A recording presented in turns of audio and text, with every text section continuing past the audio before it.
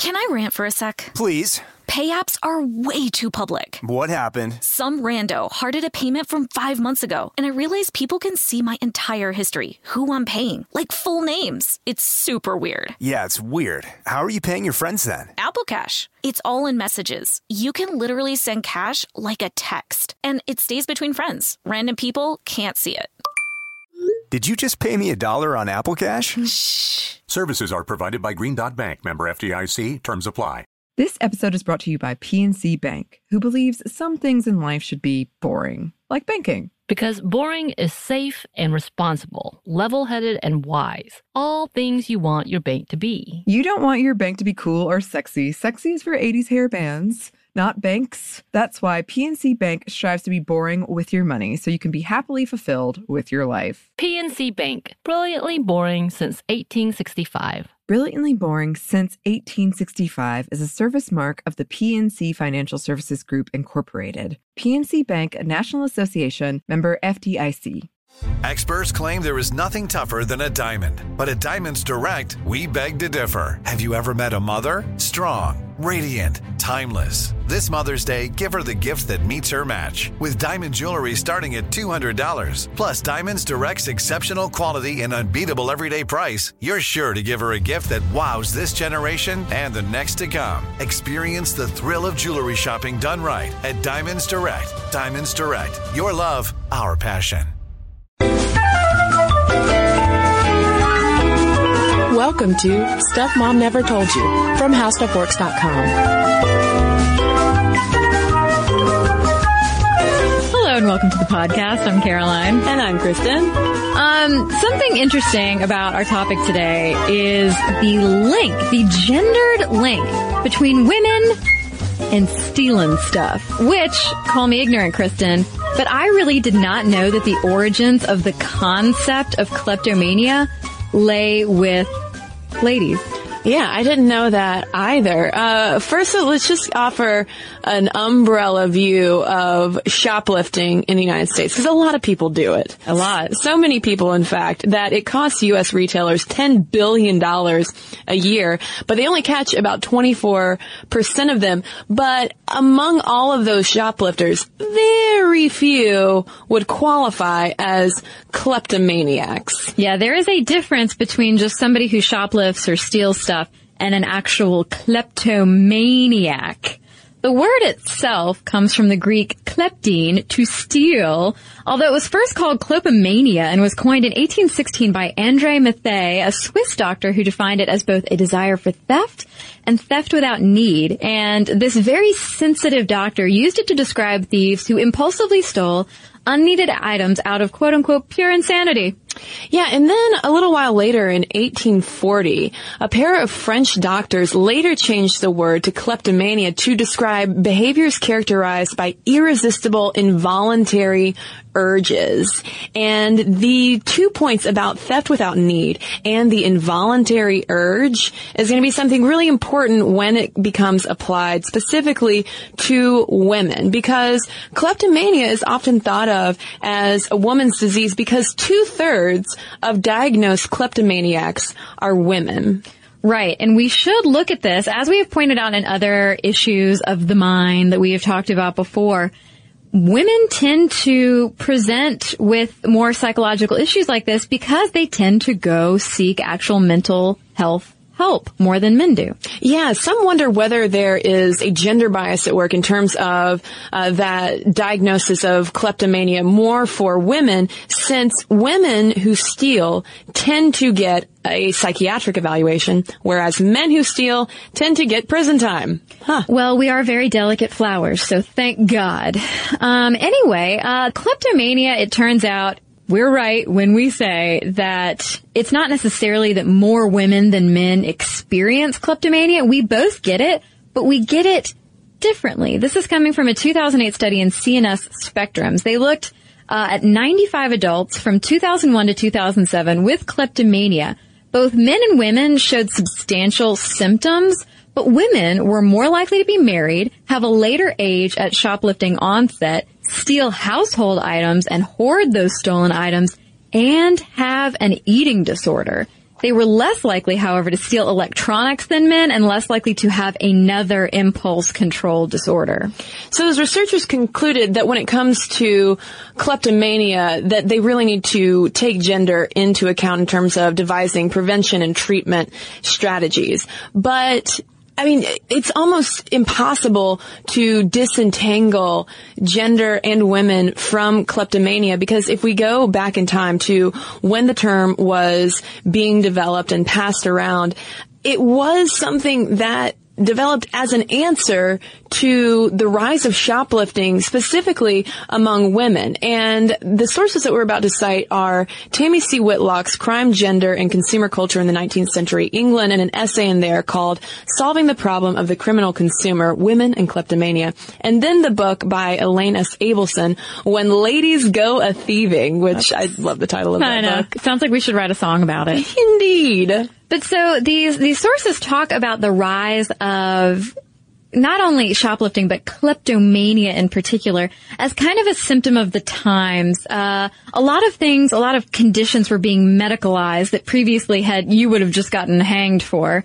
But so let's look at what's going on. We've got the Industrial Revolution, right? So goods were being made in bulk in factories, not at home. This leads to the rise of the consumer culture and the middle class, who suddenly has a lot of leisure time. Can you tell that I'm glossing over a lot of stuff? Well, so during this time, women are still responsible for doing most of the consuming and acquiring goods for the family. But with this rise in new goods and, bulk items, you have these new department stores, or the precursors to department stores, that offered a kind of freedom in this titillating environment of items. So how do we explain at this time women, these middle-class women who are well off, how do we explain them stealing?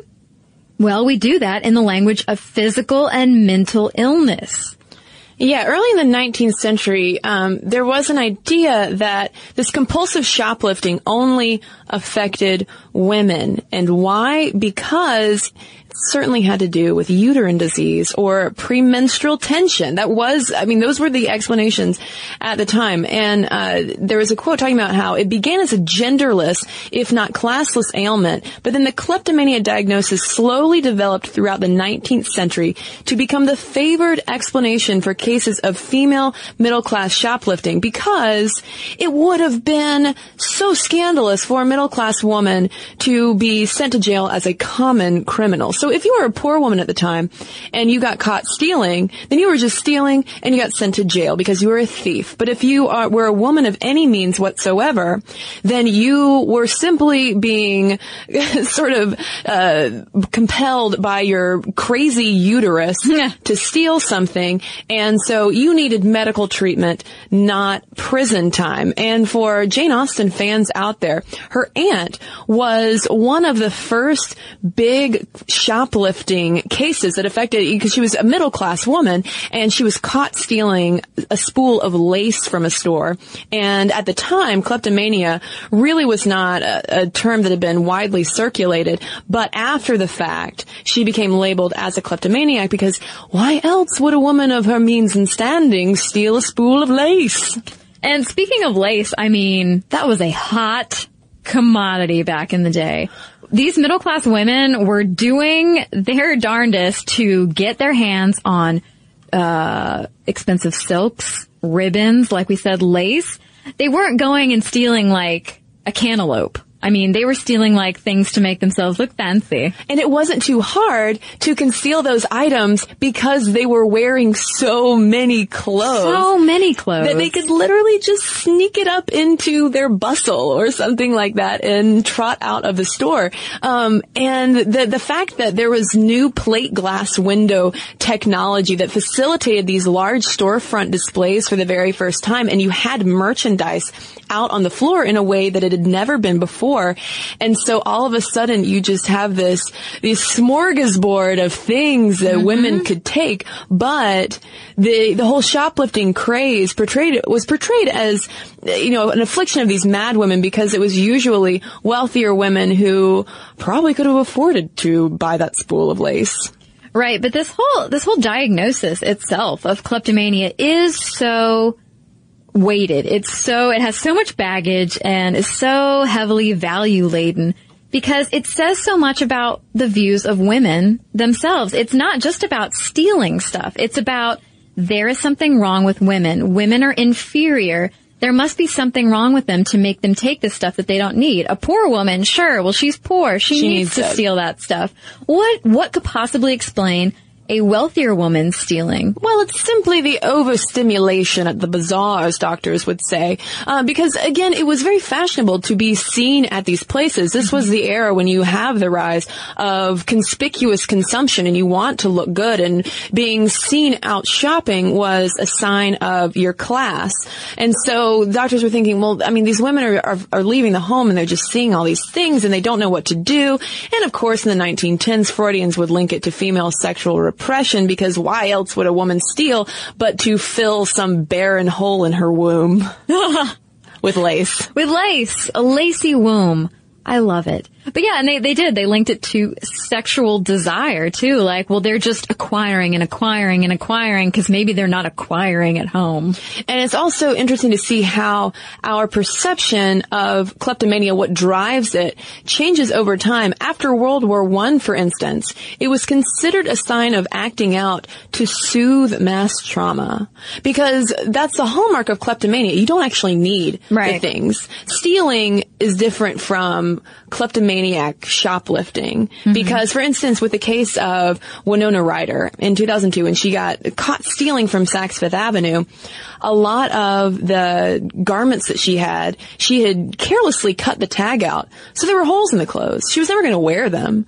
She just got the thrill, apparently, out of stealing them, so a clinician said. Yeah, I mean, it's interesting. This is another topic, Kristen, where I'm like, that's not me. None of this has ever applied to me. It did, and it did once. Yeah? Were you a little kleptomaniac? Literally a little kleptomaniac, and I only did it once, and the shame was enough to make sure that I never did it again. My parents would take me to this, like, neighborhood nanny babysitter person sometimes, and there was one day where I was leaving. My parents had come to get me right as another family was dropping off their little girl for an overnight stay. And her overnight bag carelessly just left there in the hallway. And I walked by and I saw this little stuffed bunny and I was like, well, that's going to be mine now. And so I took it, and it was like this little bunny that I had no need for. It wasn't even that cute. Like, it was in a little ballerina costume. Oh, God, if that little girl is listening who's a grown-up woman now, I'm really, really sorry. But I never used it. I never played with it. I hated to look at it. I just threw it to the bottom of my toy chest. And it wasn't until I think I was cleaning out the basement at my parents' house like years later that I found it and was like, oh God, trash. I just didn't even want to look at it again. Oh no, because you were I was so ashamed. Yeah. Yeah, I think I was always too terrified to steal anything. But because it was so initially associated with women, and even still, I feel like if you say the word kleptomania, people will say, oh, Winona Ryder, or just something that women tend to do because it was so gendered from the get-go. There was an interesting thing that happened in the 1970s, and this is coming from an article published in the New Inquiry talking about kleptomania as a woman's disease, why we think of it that way. And the author talks about how in the 70s, it was no longer treated as a disorder, but as an ideology, saying that the hip, rebellious, typically male shoplifter had been invented both in real life and on the page. And the author goes on to talk about how books like Saul Bellows' Augie Marsh portray these almost romantic shoplifters. Like Augie Marsh would always steal books, and what a wonderful thing for a young man to do. You know, he just steals books because he wants to read. Whereas, you know, a woman stealing clothes is deranged with a wandering womb or something. But she goes on to talk about how there's a New York Times article that came out a couple years ago citing the most commonly stolen authors, and it says, quote, "It's mostly younger men stealing the books. They think it's an existential rite of passage to steal their homeboy." So that's just an interesting example of how it's applied differently to men, because I guess because it's thought of as just something that women do just out of frivolity, almost. Can I rant for a sec? Please. Pay apps are way too public. What happened? Some rando hearted a payment from 5 months ago, and I realized people can see my entire history, who I'm paying, like full names. It's super weird. Yeah, it's weird. How are you paying your friends then? Apple Cash. It's all in messages. You can literally send cash like a text, and it stays between friends. Random people can't see it. Did you just pay me $1 on Apple Cash? Shh. Services are provided by Green Dot Bank, member FDIC. Terms apply. Snag a Job is where America goes to hire, with the deepest talent pool in hourly hiring. With access to over 6 million active hourly workers, Snag a Job is the all-in-one solution for hiring high-quality employees who can cover all your needs. On demand, temp to hire, part-time or full-time. You name the position. Warehouse worker, retail associate, grocery store clerk, fitness trainer, baker, stylist, bellhop, podcast producer. Yeah, Snag a Job's got a worker for that. With our easy-to-use platform, you're able to seamlessly post and fill available positions quickly with a dedicated customer support team to provide all the help you need along the way. Kind of nice knowing you have a talent pool like that in your own backyard, right?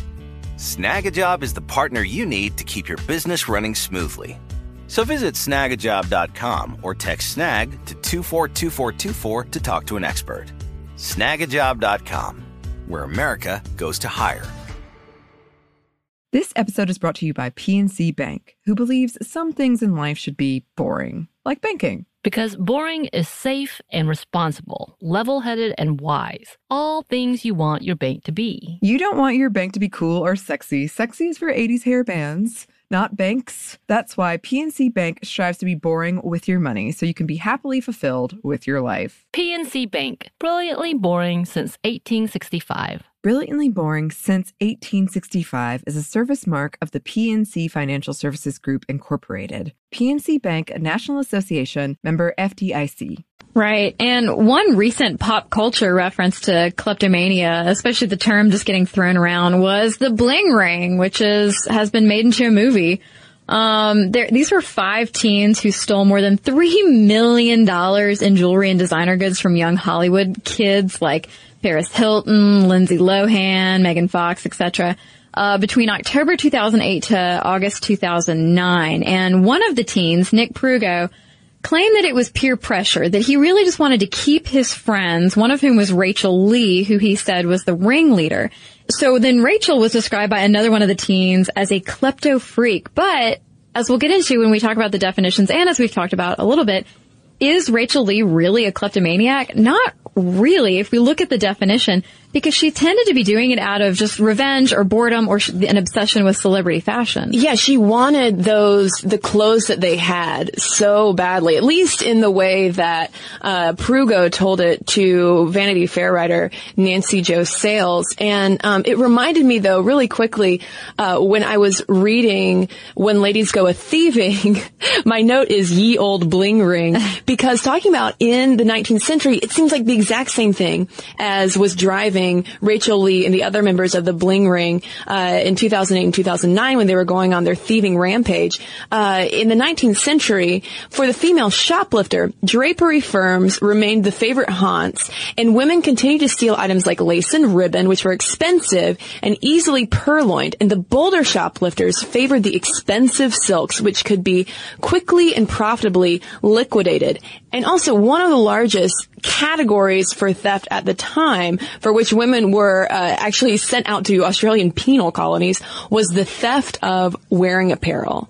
So it's the same kind of thing where we're stealing other people's clothes. Yeah, being obsessed with a look or an image. But again, though, that question, would Rachel Lee and similar bling ringers actually be kleptomaniacs? Because there is that irresistible urge to steal items that they don't generally need. All of the kids came from well-off families, well-off enough that they certainly could buy their own clothes. Right, yeah, and I mean, the definition of kleptomania, like we said, is that irresistible urge to steal items that you generally don't need, but they weren't doing the other hallmark, which is stealing items of little value. These items literally were very valuable. Including just wads of cash that they would find laying around sometimes. The Mayo Clinic describes it as an impulse control disorder, usually under the umbrella of things like pyromania, trichotillomania, which is when you compulsively eat your own hair, compulsive gambling. It's something where you cannot resist the temptation to perform an act even though you know that it's harmful to yourself or somebody else. And it's usually spontaneous and also in public places. And that spontaneity makes me think that a clinician would not diagnose the bling ring with kleptomania because they planned it out pretty carefully. I mean, they might be kind of like celebrity obsessive. Sure. Or envious of a certain lifestyle, but I don't know that they would be quite the same as a true kleptomaniac. And let's not forget that, again, this is not the same thing as shoplifting. Fewer than 5% of shoplifters are actual compulsive kleptomaniacs. Yeah, and even though there has been no epidemiological study on kleptomania, which is kind of surprising considering how casually we tend to throw out the term, some clinicians suggest that at least 0.6% of the general population would fall under the kleptomaniac category. But that shame and embarrassment that's often associated with the kleptomania cycle of stealing, and then like you did, Caroline, you felt terrible about it and you were embarrassed. Some think that maybe because of that, it's underestimated because no one wants to report it. No one wants to fess up unless they actually got caught in the act and had to. Right.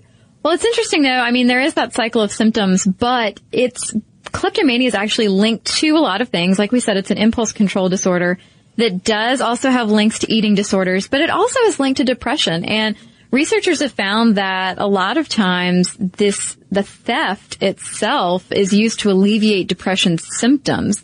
And patients with kleptomania that they've studied do report high lifetime rates of depression that usually ends up preceding that behavior. Well, it makes sense because it's usually a 3-part process where a kleptomaniac will feel this increased tension where they have to steal something. And so then they do it and they initially feel gratification, pleasure, like, oh, they got away with it, okay. But then the guilt and shame set in and it starts back all over again, which certainly would play into depressive symptoms and probably feed depression. And considering that pattern of the tension leading up to it and the initial gratification, even though you know you're doing something that's probably not good for you, kleptomania is often related to addictive behaviors. And some people think that stealing triggers a dopamine release, which is why you feel so good. It's the same way where if you are an alcoholic, for instance, there's that tension leading up to you getting that first drink, and then you feel that release once you finally become intoxicated, then afterwards, the guilt and shame. Right. And there is also an overarching theory, which I had never heard of before doing this research. There's a theory that it could have something to do with problematic connections between different parts of the brain talking to each other, and that possibly people with head injuries could damage circuits between the orbital and frontal lobes of the brain, causing low blood flow and, like we said, bad connections. So there could be like an actual physical reason, too, that this is happening. Yeah, because the parts of the brain that they think might be affected or dysfunctional in a way are the parts involving information exchange and then the part of the brain, the limbic system, that controls our moods and desires. So it's like something is breaking down between what we're being compelled to do and what we know we should not do, and then how we are deriving senses of satisfaction and things like that. Right. And if you look at the comorbid condition rates, other impulse control disorders make up 20 to 46% of co-occurring conditions. Substance use, 23 to 50%. Mood disorders, 45 to 100% of people presenting with kleptomania.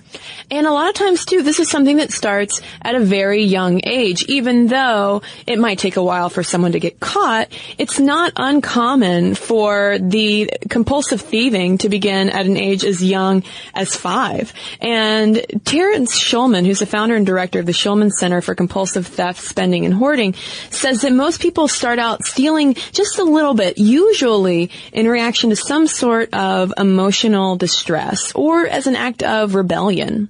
Right, something like being over-disciplined, abused, or even shamed.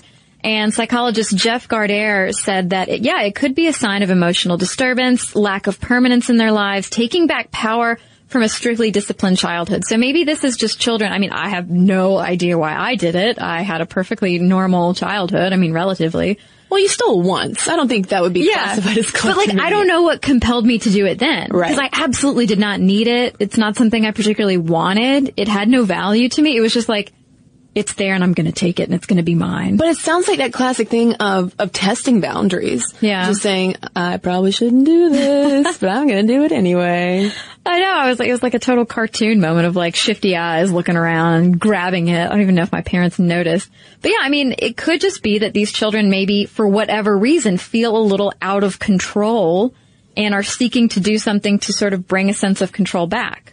But obviously, if the behavior continues and becomes a cycle in someone's life, there are treatments out there for it. It's not uncommon for kleptomania to be treated with antidepressants, mood stabilizers, anti-seizure medications, or addiction medications, depending on what the comorbidity is. Because usually, kleptomania isn't just existing in a silo. There are other things that are going on as well, which is also why, in addition to medication, psychotherapy is also used pretty often. Right. But so, we've talked about the symptoms and what kleptomania kind of almost forces you to do and how that diagnosis came about and how it was used to defend people. But nowadays, it's really not that great of a legal defense because it's kind of just not taken that seriously. Yeah, I mean, we should note that kleptomania has only been intermittently recognized by the American Psychiatric Association that publishes the DSM, which is the Bible, as it's often called, of mental illness. It's only been recognized off and on since the 1950s. And in 1962, it was listed in the DSM as a supplementary term, not a primary diagnosis. Then in 1968, it was omitted altogether. And then in 1980, it was reintroduced as an impulse control disorder. So yeah, in light of all that, there is a question of whether kleptomania is a unique mental disorder that people suffer from, since it often does co-occur with other psychological disorders like addiction, eating disorder, and depression.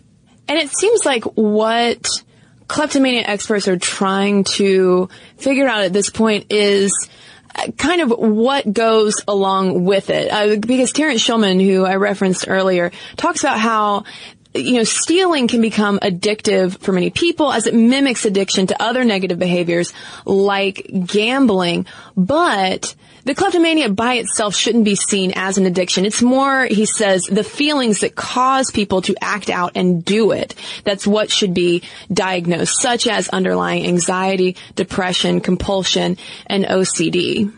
Right. So as far as legal defenses go, I mean, kleptomania just doesn't seem like it would get you very far. Well, and I wonder, once you start looking back at the roots of the term and how it came about as really a safety net for middle-class women to keep them out of prisons, and also tying in with that these antiquated Victorian notions that women were simply inferior, and a lot of female affliction, in quotes, was often just linked back to some form of hysteria, dealing with either sexual repression or us not being able to have a baby in our arms so that we wouldn't be able to steal lace or something like that.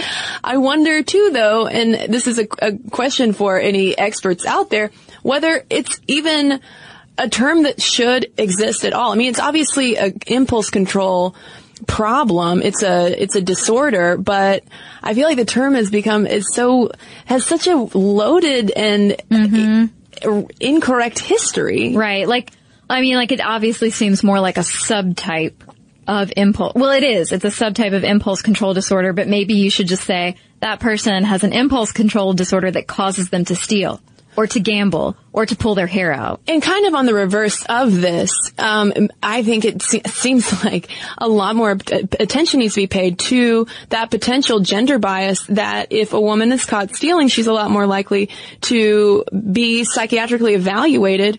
So why why don't we offer the same thing to men? Yeah. Because obviously it's probably happening for them as well. It could just be like that division between middle-class women and poor women in 19th century England. Well, and that gets into a whole conversation about how we view who a criminal is. Right. We just assume men are doing things maliciously, that they're committing crimes, whereas, oh, well, that woman must be mentally ill. Yeah, or she, it can't be helped in some way because she must be driven because of destitution, or she has mouths to feed or something like that. So it's funny, like, as I was reading these historical perspectives on kleptomania, my overarching thought was, oh, good. So women couldn't even have agency in their own crimes. That's good.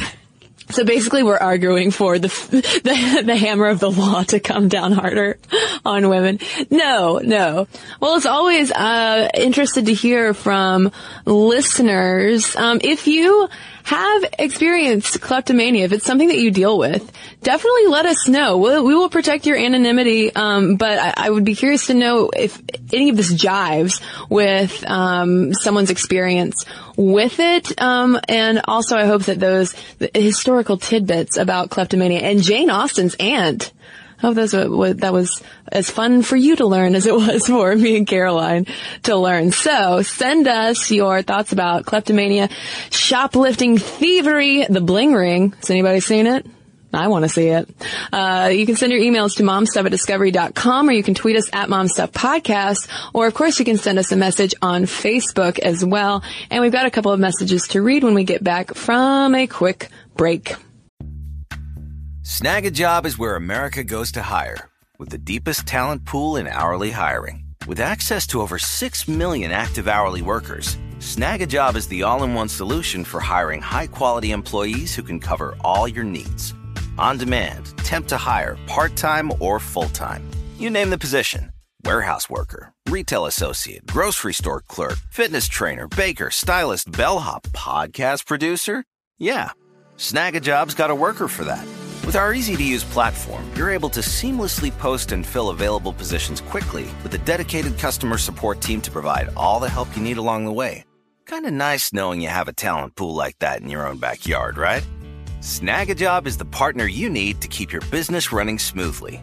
So visit snagajob.com or text SNAG to 242424 to talk to an expert.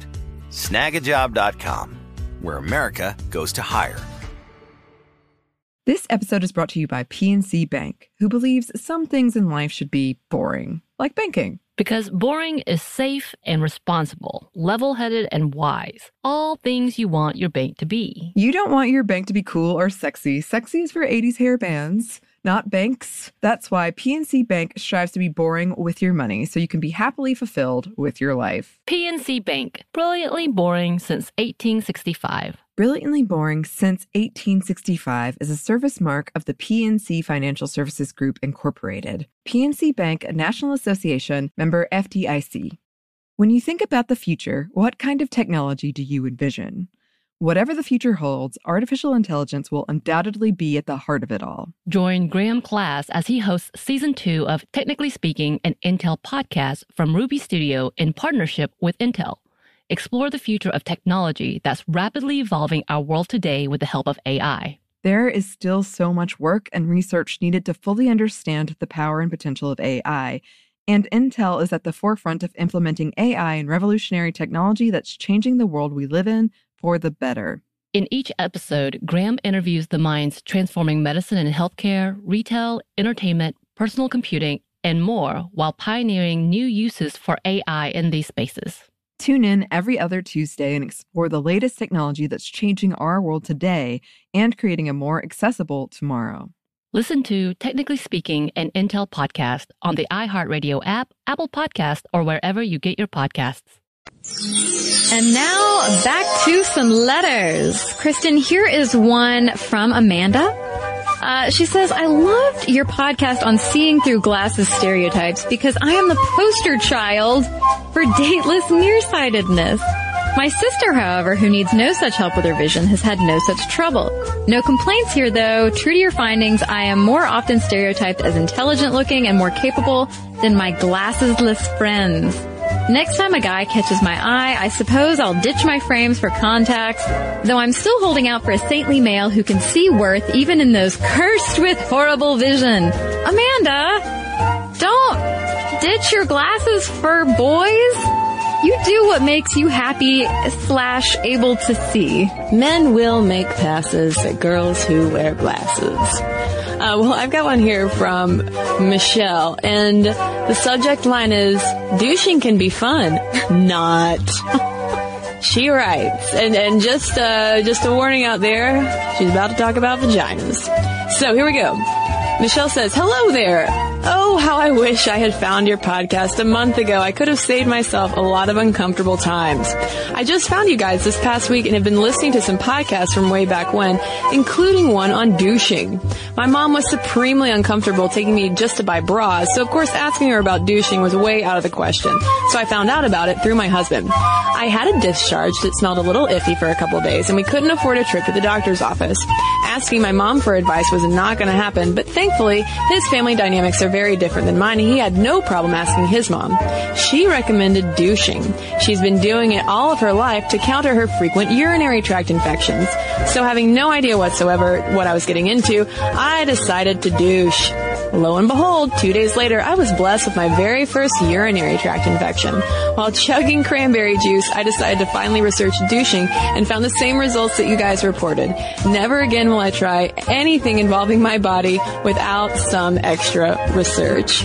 Michelle, I'm so sorry to hear that you had to go through with that. And as I was reading the email and the note about how your mother-in-law has douched all of her life to counter her frequent urinary tract infections, I think I know why she gets frequent urinary tract infections. Yeah, I think a single trip to the doctor for a diagnosis, maybe some antibiotics, get a nice checkup and a pap smear. Like, let's not. Well, as she notes, though, she couldn't afford a trip to a doctor's office. No, I'm talking about her mother-in-law. Oh, yeah. No, yeah, I'm saying that years-long cycle that her mother-in-law has been experiencing, like, why would you want to continue experiencing that? Well, because as we talked about in the podcast, a lot of women don't know because their mother handed it down to them as the way to keep their vaginas clean. But as we have said often on this podcast, down with the douche. Yeah. Just say no to the douche, ladies. Why it still exists, it boggles my mind. Yeah. But you're not alone, though. According to the U.S. Health and Human Services, 20 to 40% of women ages 20 to 50, I believe, still douche. So break the cycle. Break the cycle, ladies and gents. Just say no. All right. So that's it. If you have any comments about douching, kleptomania, or anything else, send us an email. momstuffdiscovery.com is our email address. You can also tweet us at momstuffpodcast. You can like us on Facebook. Send us a message there. You can follow us on Tumblr as well at stuffmomnevertoldyou.tumblr.com. And for a little bit of video fun, we highly recommend that you head over to youtube.com/stuffmomnevertoldyou. Watch some videos and subscribe.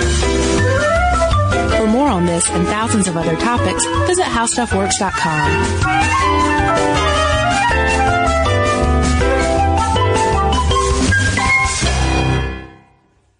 This episode is brought to you by PNC Bank, who believes some things in life should be boring, like banking. Because boring is safe and responsible, level-headed and wise. All things you want your bank to be. You don't want your bank to be cool or sexy. Sexy is for 80s hair bands, not banks. That's why PNC Bank strives to be boring with your money so you can be happily fulfilled with your life. PNC Bank, brilliantly boring since 1865. Brilliantly Boring Since 1865 is a service mark of the PNC Financial Services Group, Incorporated. PNC Bank, a National Association, member FDIC. Xfinity has free premium networks for everyone this month, no matter what kind of entertainment you love. Addicted to true crime? Catch killer cases and more spine-tingling shows on A&E Crime Central. Crave adventure? Explore Asian action movies on Hi-Ya. Searching for something extreme? Check out skating, snowboarding, and more on Fuel TV Plus, the global home of action sports. And find crowd-pleasing bops on iHeartRadio's Hit Nation playlist. There's new free shows and movies to love every week. Say free this week in your Xfinity voice remote. Live Nation presents Concert Week. Now through May 14th, get $25 tickets to over 5,000 shows. That's up to 75% off a summer full of your favorite artists like 21 Savage, Alanis Morissette, Cage the Elephant, Celeste Barber, Dierks Bentley, Fade, Hootie and the Blowfish, Janet Jackson, Kids Bop Kids, Meghan Trainor, Peso Pluma, Sarah McLachlan. Get tickets to more than 5,000 summer shows for just $25. On sale now through May 14th. Visit LiveNation.com/Concert Week to learn more and plan your summer with Sean Paul, Sum 41, 30 Seconds to Mars, and Two Door Cinema Club.